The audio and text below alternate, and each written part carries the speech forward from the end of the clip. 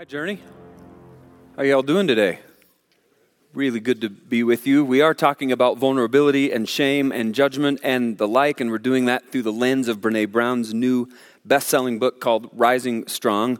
We're holding that book up alongside the scriptures because God has a whole lot to say about those exact topics, doesn't he? If you missed last week, I'd invite you to get the vodcast or the podcast. Go to journeyweb.net or to iTunes because it really sort of sets the whole conversation up with that foundation that we built last Sunday.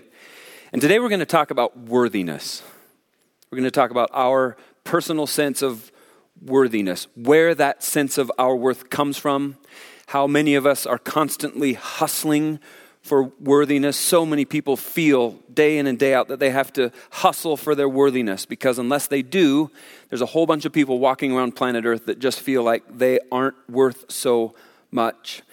And I think that it's when we're down for the count, when we're face down in the dirt, in the middle of the arena, bloodied and battered, wondering, do I have what it takes to get up and try again? It's when we're at our very lowest ebb that our sense of intrinsic value and worthiness really gets tested. Really find out what we're made of when it comes to worthiness in those moments. See, because for most people anyway, there's enough positive things happening most of the time in all of our lives, in the day-to-day, that those little infusions, little injections of worthiness that get communicated to us about ourselves, they kind of keep us going when it comes to our worth. Lots of you, I'm sure, know what I'm talking about. These little positives that come at us, about us, that communicate that we've got worth, that we've got value. For example, you get a raise at work. That tells you that you're worth more today than you were yesterday. You have an increased sense of personal worth and value. You get commended, for example, on your work on a project. I have value. Your coach tells you how great you are and how much you're improving. That communicates to you that you've got greater value. You get an A on a test. Whoa, I'm worth something. Your bank account has money in it. Like you're literally worth something at that point, right? Your friend tells you, man, you look absolutely great, right? You get the idea. All these things that we get told, whether it's directly or indirectly, communicate to us that we've got worth and that we've got value. And under normal circumstances, those are enough to sustain us.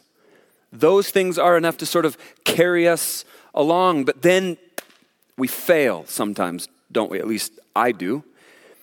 You don't get the expected raise at work. Your effort on that project gets panned. Your coach tells you that you're not so good.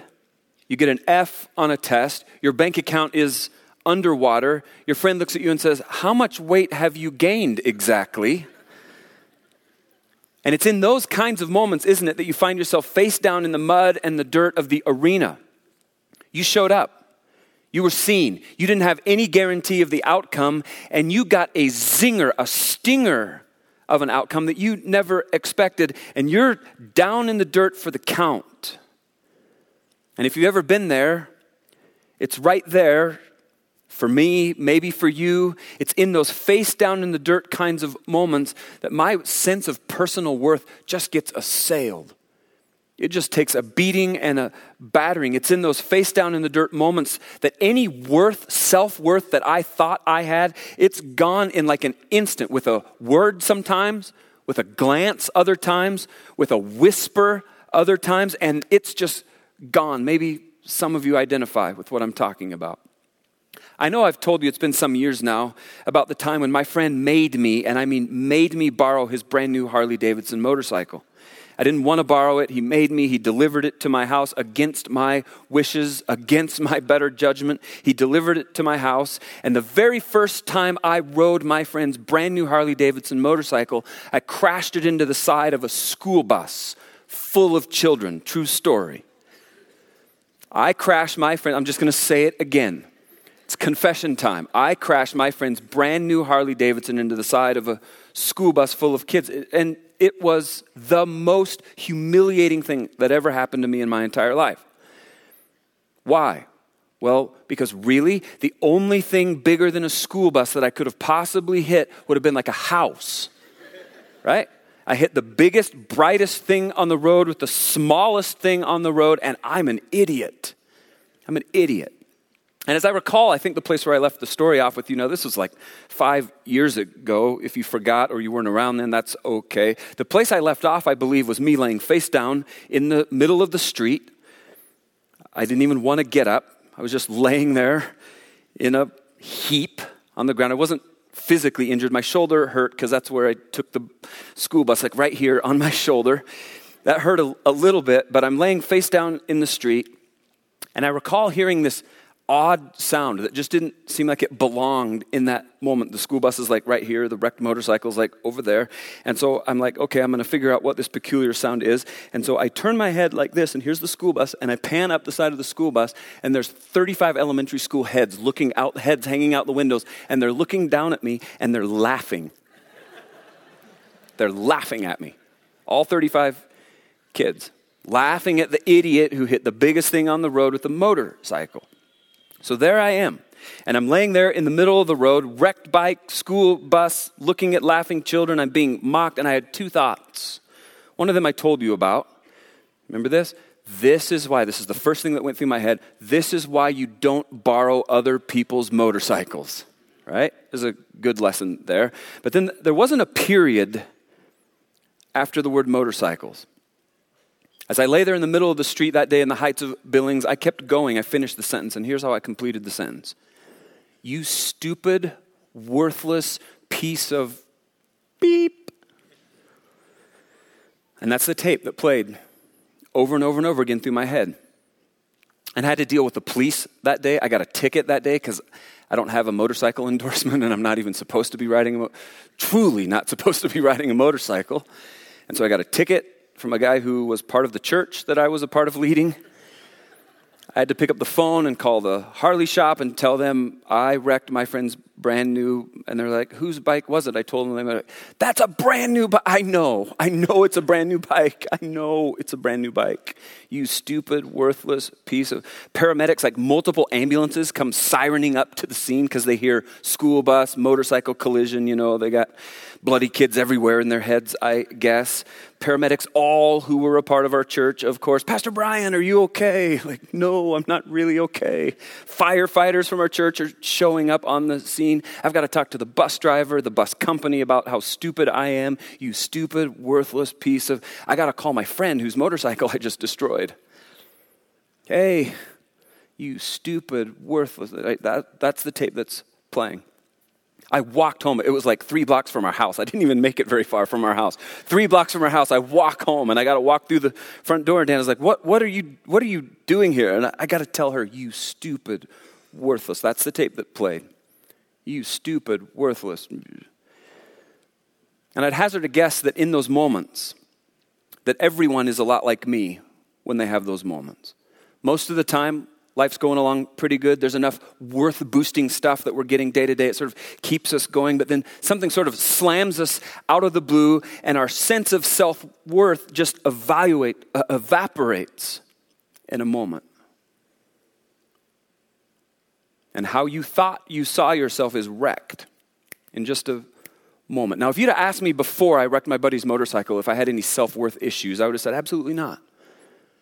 I believe to the core of my being, I've got a pretty healthy view of myself. I think I see myself as God sees me. I think I'm doing pretty good. But I found out that wasn't quite the case. All it took was a little motorcycle wreck, and it's undone. I see myself, I understand myself to be a stupid, worthless piece of... And I've been reflecting on this. And what I've gathered is that most of us, most of the time, I believe, don't take this the wrong way, are worthiness hustlers. Most of us, most of the time, are worthiness hustlers. Meaning that most of us, most of the time, are striving and climbing and trying and pursuing and hoping for and hustling for opportunities to get those little infusions of worthiness injected into our existence, into our lives. We're hustling to be called worthy by someone at some point because many of us, a whole bunch of the time, intrinsically feel that we're not worthy. And so we go after it. We hustle for it. We hustle to prove that we're worthy of the raise at work.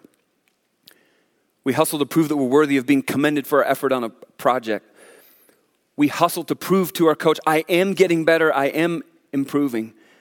I hustle to prove that I've got what it takes to get an A on the test. We hustle to squirrel away as much money as we possibly can in the bank account so that we can prove I've got what it takes to be successful. We hustle in front of the mirror. We hustle at the gym to prove to our friends that we're worthy enough for you to tell me that I'm attractive. We're hustlers, worthiness hustlers, because we crave these regular infusions of worthiness from other people telling us that we're worthy because so many of us don't feel it in here.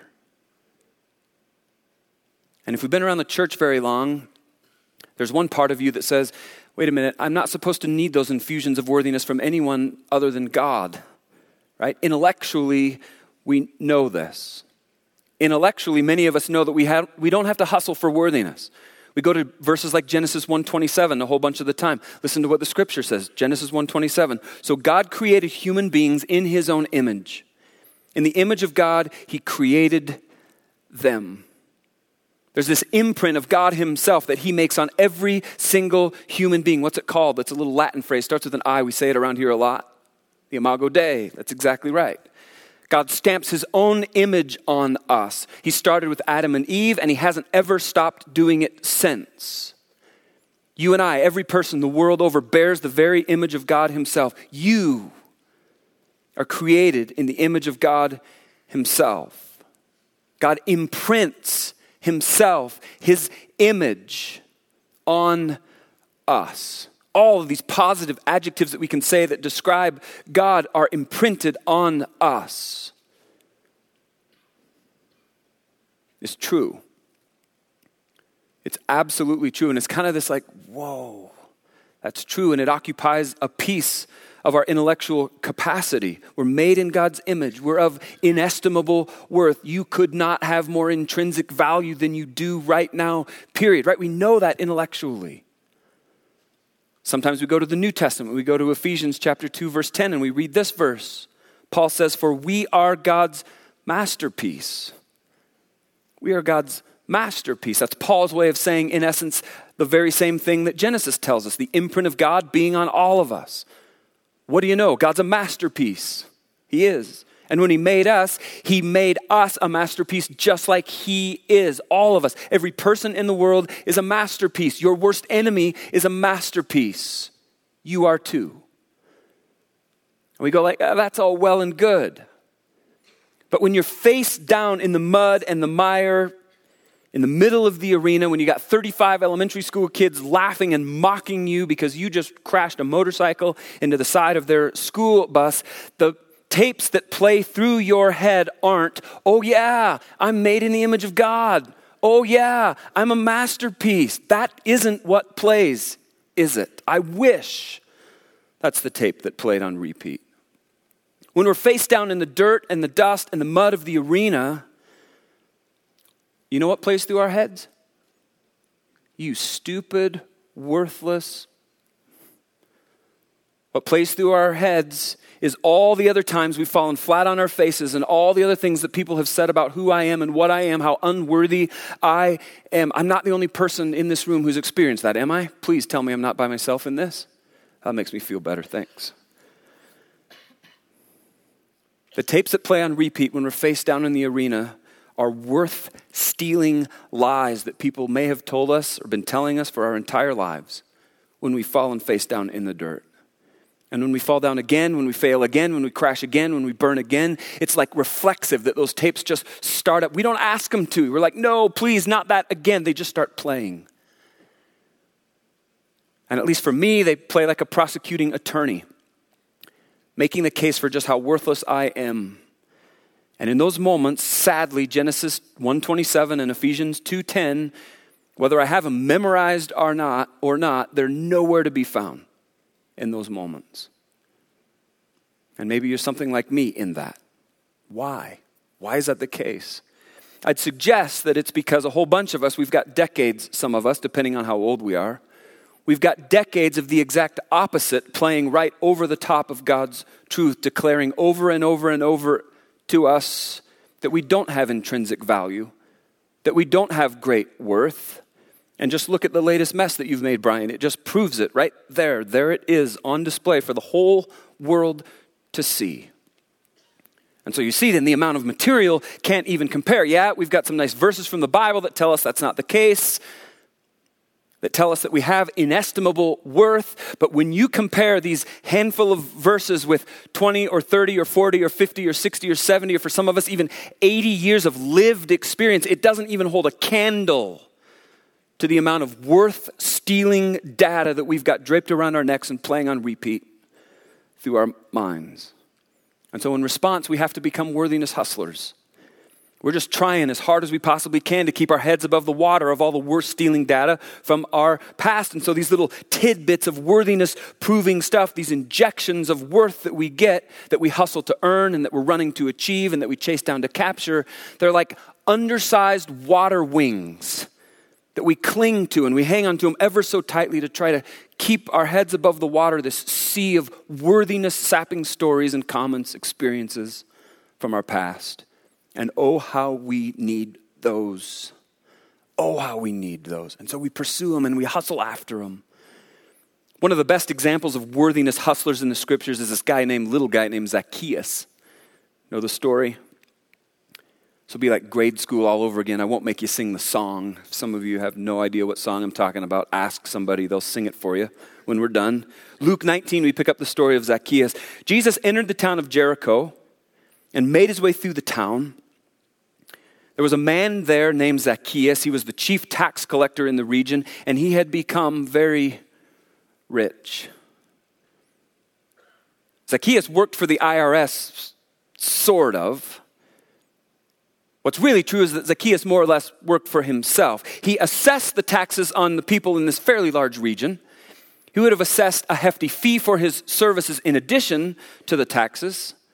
He had this whole horde of assistant tax collectors. They would go out into the communities. They would collect the taxes at confiscatory percentages, confiscatory amounts. They would bring it all back to Zacchaeus. They would dump it out at his feet. He would pay those under collectors a pittance for their services. And then he would take whatever he wanted from all of that. And whatever was left over, whatever he really didn't want, he would pass on to the treasury of the government. Here, you take that, I'll take all of this. And this is the perfect job for a worthiness hustler, isn't it? Every time Zacchaeus gets a boatload of money dropped on him from his under-tax collectors is a little boost to his self-worth factor. Aren't I worth something? Look at everything I have, all that I have amassed. Look how rich I am. I just say a word and people have to pay me. Whenever he felt the need for one of those little water wings of worth, he just sent the guys out to collect another round of taxes. Aren't I something? But Jesus one day decides to go to Jericho, the town where Zacchaeus worked and lived. He didn't have any friends in this town, I promise you. He was completely friendless. But here comes Jesus. And Jesus is such a celebrity, anybody who was anybody would have wanted to just catch a glimpse of Jesus. You know, like take a selfie with Jesus in it, post it to social media, this little worthiness booster for the worthiness hustler Zacchaeus. However, Zacchaeus has a little problem, doesn't he?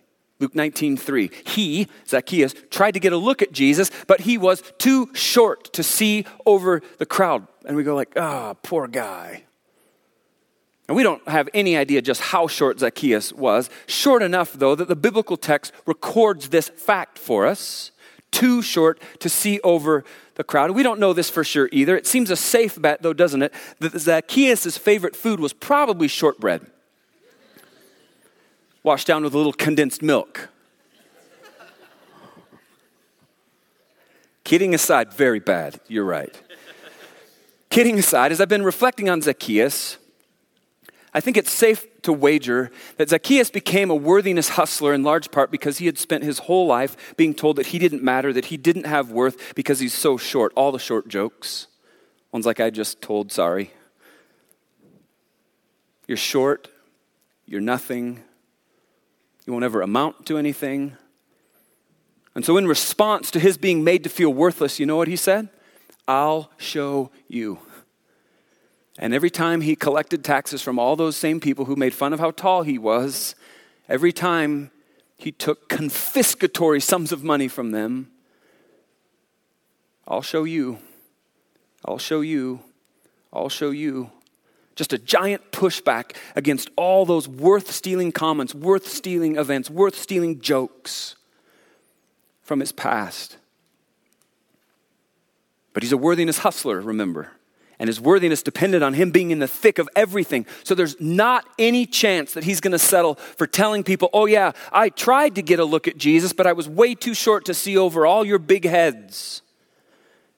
His drive, his hustle for worthiness compelled him. And so in Luke 19:4, so that's Zacchaeus, ran ahead. He climbed a sycamore fig tree beside the road, for Jesus was going to pass that way.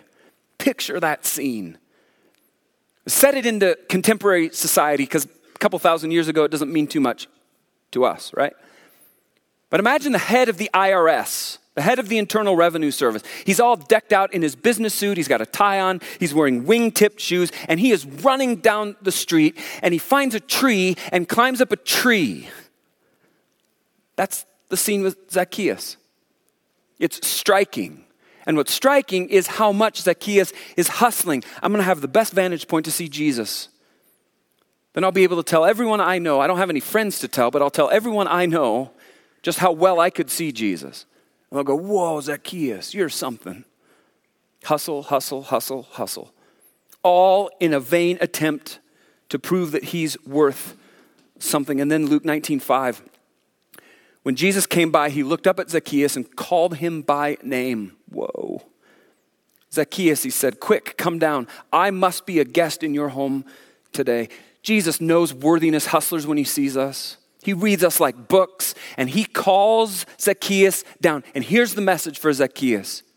Hey, Zacchaeus, you're worth so much to me. Get that? Zacchaeus, you're worth so much to me that I know your name, and I'm coming to your house, and we're going to have dinner together. You're worth so much to me, Zacchaeus, that I know your name, and I'm coming to your house for dinner. And so Zacchaeus, the text says, quickly climbed down, took Jesus to his house in great excitement and joy. But the people were displeased. Of course they were. He has gone to be the guest of a notorious sinner, they grumbled about Jesus. And we don't know the full texture of the conversation that Jesus and Zacchaeus had. We can see the end result. You can go read it sometime if you'd like. But it's my hypothesis that Jesus and Zacchaeus spent the evening together with Jesus saying to his new friend Zacchaeus, hey bud, you know what? All that stuff in your past that's caused you so much hurt and pain and difficulty, all that stuff that stole your sense of worth, all that stuff that led you to believe that you had to hustle to prove your worthiness. Jesus said to Zacchaeus, I want that stuff. I want you to hand over that stuff. I want you to hand over those lies. Hand over all of that untruth. Hand it over. I want to take it from you. I want to take the hurt. I want to take the feelings of unworthiness. Will you let me have it? I want to heal you. Zacchaeus, I want to heal you of all of that crap in your past that led you to be the guy you are today. Let me have it, because I'm going to heal you, Zacchaeus. And I believe with all my heart that Zacchaeus sat there with Jesus that evening over a fantastic meal and dumped all of that hurt out, all of the stuff that stole his sense of self-worth over the course of his entire lifetime. And I believe that Zacchaeus gave every single one of those things to Jesus. One worth-stealing event at a time. It would have taken a while. And Jesus' message with each one, he'd say to Zacchaeus, you're enough. Zacchaeus, you're enough. I made you enough, and you don't have to hustle. You can stop hustling. Zacchaeus, you have intrinsic worth because of who I made you to be. You're enough, Zacchaeus.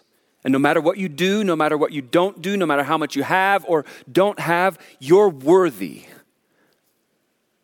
Zacchaeus, you're worthy. You're enough. I made you enough. And as each one of us comes to grips with how much we hustle for our sense of worth, I believe today that Jesus wants us all to hear the same thing that he told Zacchaeus that day at his house over that dinner. you're enough.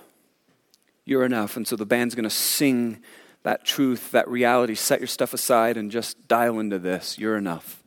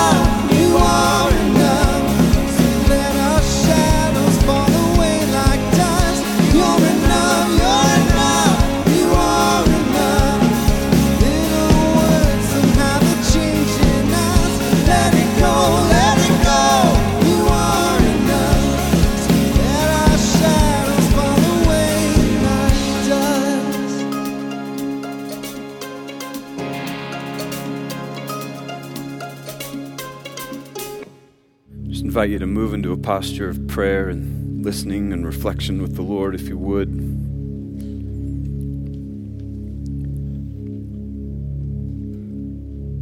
Jesus says to every single one of us, you're enough. You're enough.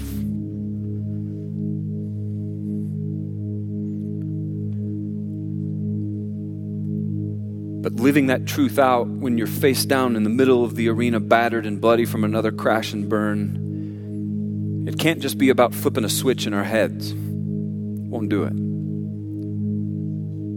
If it was that easy, none of us would ever feel the need to have to hustle for our worthiness, ever. We just flip the switch.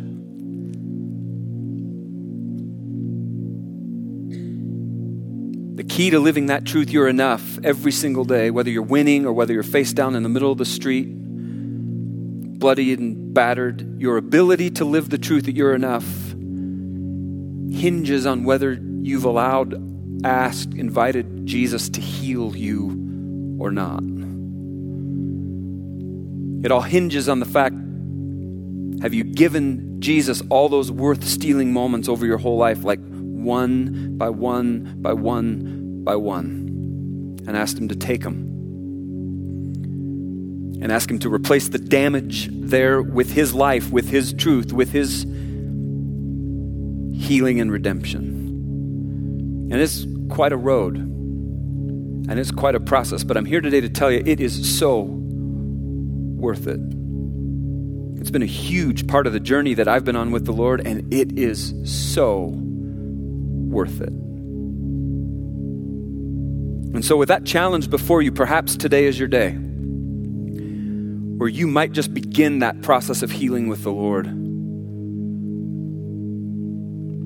When you just ask him to meet you in the midst of the mess, in the midst of the pain, in the midst of the brokenness, the damage, and ask him to heal all those times when the message was, you're not enough.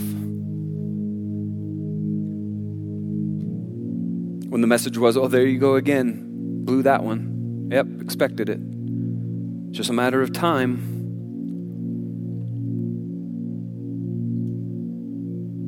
And you just give those to him.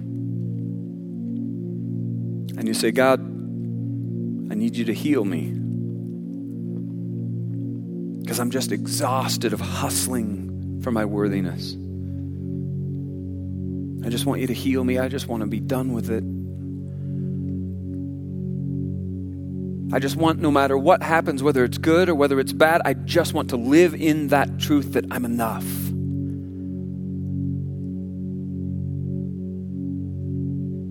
That I'm enough.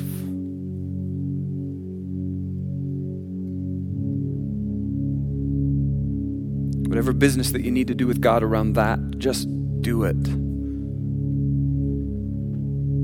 Just do it. And then there's this bit. See, every single person on planet Earth is worth so much to God that he sent his one and only Son, Jesus Christ, to die on the cross for you. That's how much he loves you. That's how much value you have to him, that he gave his one and only Son to die on the cross for you.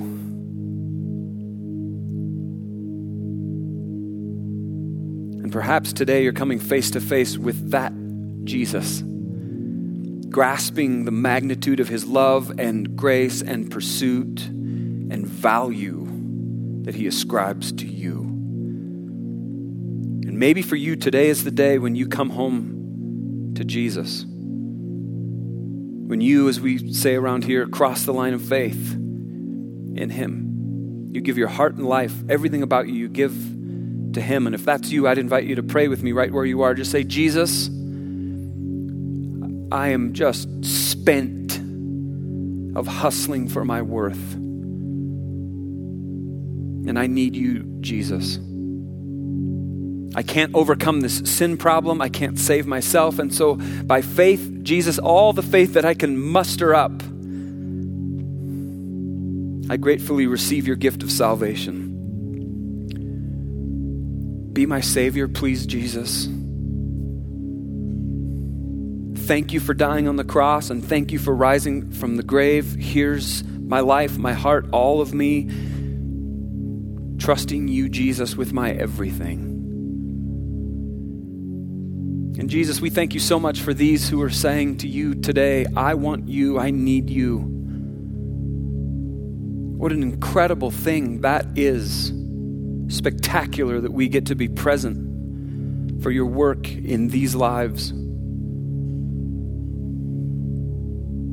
And Jesus, we want to live in that truth that we're enough. We don't want to hustle, and we don't want to scratch, and we don't want to claw for our worth.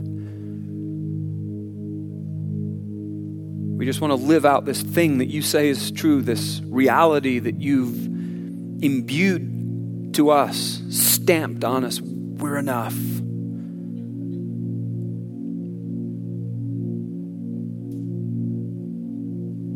And help us carry, Jesus, that value, that incredible value that you've ascribed to us out into the world. And that we'd be messengers of the value that you convey to every person on planet Earth. Because we're not alone in this worthiness hustling. We're surrounded by people every single day, everywhere we go, who think they've got to hustle for worthiness as well. Jesus, would you allow us to help them off of that treadmill and help them come to know you and come to know that you're enough. Jesus, I that we could walk that out and live that out every moment of every single day. We're enough. We're enough.